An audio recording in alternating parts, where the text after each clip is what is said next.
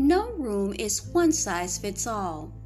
That's why we curated a collection of designer quality rugs that can be customized to the inch and delivered in as little as 2 weeks. At our Nesta.com, explore over 150 gorgeous styles made with luxe materials and elevated colors and cozy textures. With free design consultations and samples to try before you buy, we make it effortless to find the perfect fit that'll completely transform your space. Visit our Nesta.com and get 5 free samples with code XX.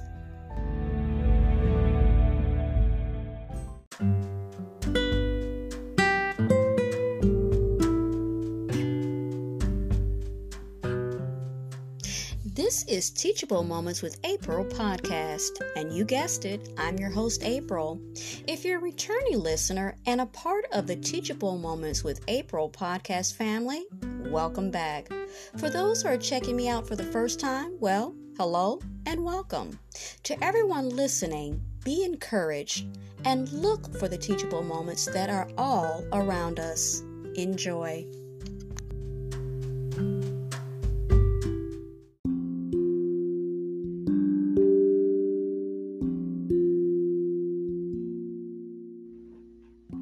A powerful prayer for a troubled marriage, courtesy of Psalms91.com.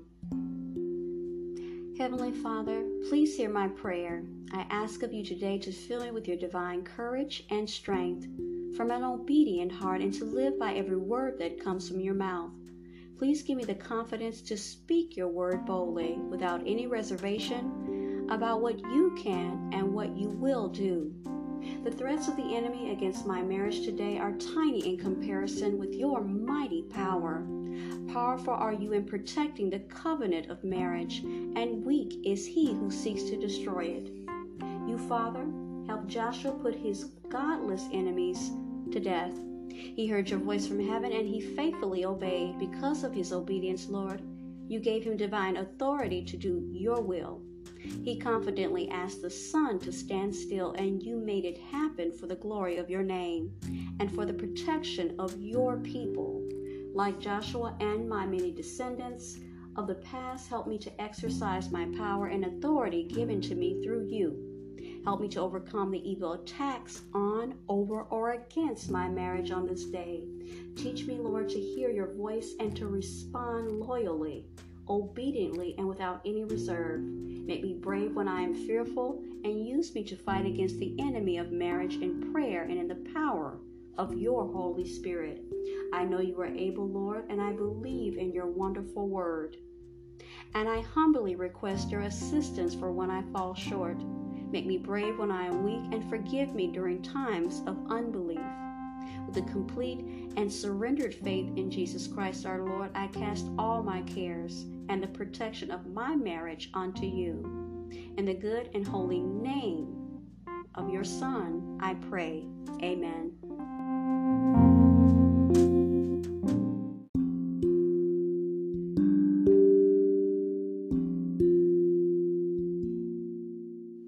Today's content is from desiringgod.org for worse or better, moving beyond broken dreams in marriage. This was published November 13th, 2020 by Dave Harvey.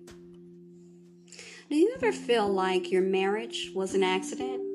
Do you ever wonder, did I make a mistake? Maybe your new life together started strong with hopes that being like the sun on the horizon of your life. But now your dreams have lost altitude. A few have even crashed to earth. Marriage, quite honestly, is not what you expected. John and Teresa get it. It's been 3 years since they said I do. But when asked how often they make time for each other, they confess, we don't. The difference between their pre-wedding hopes and their post-wedding reality is hard to reconcile. Now, marriage has become the place where their dreams, they went to die. I thought it would be different by now, they each think. Now, what do you do? What do you do when marriage begins to feel accidental, like an error? that slipped past God's all-seeing gaze. How can a couple be content and confident when marriage turns out to be so much less than what they desired? Dreams exposed. To desire good things for marriage is not wrong. Of course, it's a sign of health to want to flourish with your mate. Now, at issue is how we relate to God and respond to our spouse when our hopes for marriage don't materialize, when we don't get what we want when we want it. When our dreams are delayed, we can fear that we will never get what we desire, what we most desire. A great sex life, a quiver of healthy kids, a shared vision for life and work, a spouse that affirms us instead of nagging us, or maybe a spouse that will actually give us a few minutes alone. We also can fear being stuck forever with the opposite of what we most desire. In some form of reverse providence, our dreams expire while our greatest fears spring to life. Now, when Kanisha dreamed about marriage, abundance was always in the picture. She never imagined herself living month to month or clipping coupons to score deals at the local grocery store. It isn't just hard, it's humiliating, she tells her husband. Money is now a source of constant conflict between them. Last night, Kanisha caught herself thinking, I love my husband, but I certainly don't like marriage. Was this a mistake? When dreams go unfulfilled, the danger is that our desires become demands before God. If this happens, we find ourselves blindly striving for what we feel life lacks. When desires become demands, discontent devours our confidence in God's sweet sovereignty. God's goodness, it shrinks, and marriage feels like an unhappy accident. Dreams adjusted. Imagine reading the following passage for the first time. Not that I am speaking of being in need, for I have learned in whatever situation I am to be content. I know how to be brought low, and I know how to abound. In any and every circumstance, I have learned the secret of facing plenty and hunger, abundance and need, and I can do all things through Him who strengthens me. Philippians 4, verses 11 through 13. Believe it or not, the Apostle Paul penned those words when he was in jail. Paul was chained and jailed, yet he was quick to say, I'm not in need. How? How did he do that? Paul learned to adapt his desires to his circumstances, whether he was abounding or brought low, facing plenty or hunger and abundance or need. He could be what? Content. He did not question, due to his unexpected losses, whether his life path was a colossal error. For Paul, flourishing and happiness did not rest in a satisfied dream. Now, how does that work? How does that work? I'm tempted to think that's just a Paul thing. Sure, if I got to log on afternoon in the third heaven, I'd be content too. But it wasn't like that. Paul's contentment was not a unique grace or spiritual gift unavailable to other Christians. It was learned. I have learned the secret of facing plenty and hunger. What does that mean for your marriage? Think of contentment as a heart that trusts God and confidently adjusts to unsatisfied desires.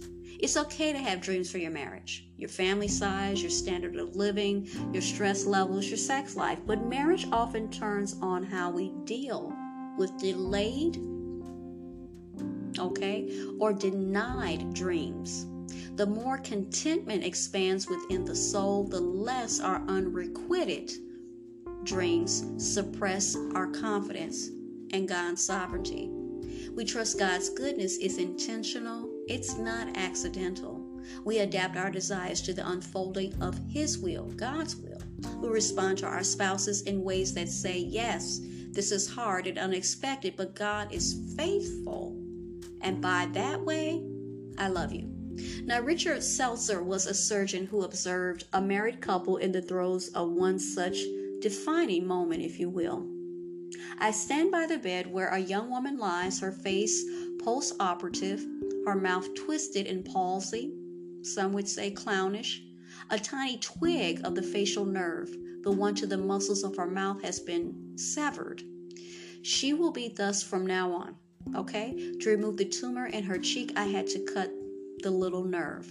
Now, her young husband, he's in the room. He stands on the opposite side of the bed, and together they seem to dwell in the evening lamplight, isolated from me, private. Who are they? I ask myself.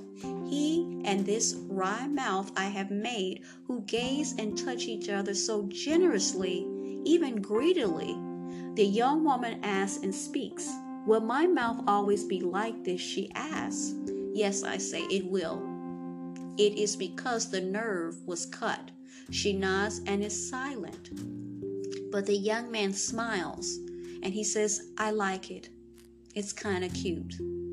All at once, I know who he is. I understand and I lower my gaze. One is not bold in an encounter with a God. Unmindful, he bends to kiss her crooked mouth, and I am so close I can see how he twists his own lips to accommodate to hers, to show her that their kiss still works. And this was taken from a work called Mortal Lessons, and I guess it's page 45 and 46. When we learn the secret of contentment, we are no longer distracted by unhealthy demands or the temptation of seeing our marriage as accidental. Whether facing plenty and hunger, abundance and need, the kiss, it still works. Dreams redeemed.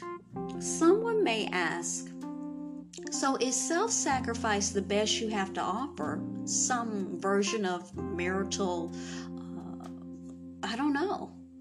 Are you saying I should suppress my dreams as a way of feeling better about my mistake? No, not exactly. Instead, I want you to see just how tightly you've intertwined your definition of a successful marriage with having your dreams come true. And I don't want you to miss the fact that God often does His best work in those moments when our expectations seem to go unfulfilled. Now, we're going to talk about Tito. Tito dreamed of having a family that would testify to his wisdom as a husband and father. But his teenagers, they had other ideals. Their reckless behavior and the endless conversations with his wife about how that behavior should be managed brought enormous stress and conflict into that very home. This wasn't the life Tito wanted, but this was the trial he needed, one that was lovingly directed by God's unseen hand. The trial helped Tito discover his selfishness. And more importantly, the situation transformed him, revealing his daily need to depend upon Jesus instead of himself. 2 Corinthians 1:9. Now, this fallen world, it peddles the notion that our desires exist for immediate satisfaction. When we buy that lie, we confuse the present age with the one to come. In this life, God is not in the business of fulfilling every dream. His goals are far bigger. They're reaching through your soul and into eternity. The truth is that when our dreams for marriage are frustrated, it's intentional. God is preparing us for another wedding, the one where the bridegroom returns to reclaim his precious church. This is found in Revelation 19, 6 through 9. And in the wisdom of God's inscrutable will, this means that sometimes our dreams will dissolve before our eyes. Sometimes corrupted cravings in our hearts, discontentment in particular, die only by being impaled upon an unsatisfied dream. Some growth toward God can spring only from a denied desire. Dreams realized. Now, in his book, The Art of Divine Contentment, Thomas Watson drops a signature sentence. If we have not what we desire, we have more than we deserve. I'm going to say it again. If we have not what we desire, we have more than we deserve. At the core of all discontent lies a bold comparison between what we have and what we think we deserve. The accident mindset pulses indignance. I didn't sign on for this kind of suffering. I'm better than all of this. I'm not getting what I deserve. To that word, the gospel speaks agreement. You're absolutely right. And for that, you can thank God. There's no need to compare our lot against what we hope for and then silently charge God for the shortages.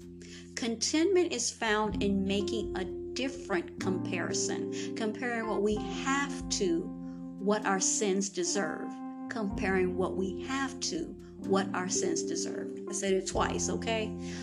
We were spiritually wretched, lost and broken, meriting only death and judgment, found in Ephesians 2, verses 1-3. But God, who is rich in mercy, made us objects of his inexplicable love. Jesus Christ died the death we deserved. He offers us life by grace, and he gives us reason to hope. Ephesians 2, 4-9. Husband or wife, if you woke up today with unrealized dreams, you're in good company. But whatever your estate, humbled or exalted, in plenty or hunger, in comfort or pain, God knows what he's doing. He knows what he's doing. In Christ, your life and marriage, they're not accidents. At this very moment, you are being formed for life with Jesus in the land where desires are satisfied and dreams come true.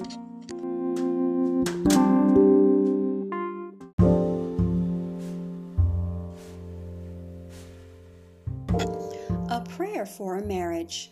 Dear Heavenly Father, thank you for the spouse you have given me and all their wonderful qualities. Help me look for the good in my spouse every day and overlook any perceived flaws. Help us to stay committed to one another and keep us both from temptation. In your Son, Jesus Christ's name, amen.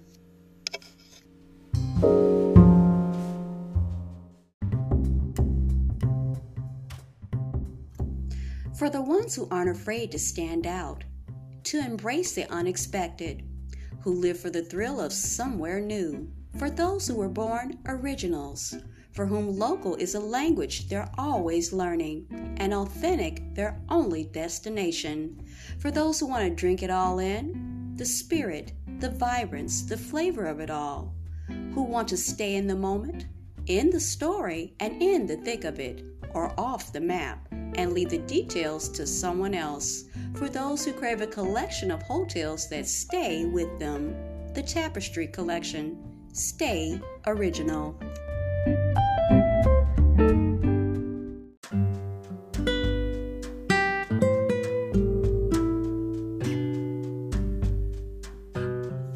You were just listening to Teachable Moments with April podcast. I truly hope you enjoyed this episode. We invite you to stay connected with us on the other social media platforms of ours, which is TikTok, Pinterest, Instagram, Threads, and YouTube. Also, we'd like to invite you to check out our official podcast landing page on podpage.com/Teachable Moments with April to see all our content in one place and leave personal messages, feedback, and more.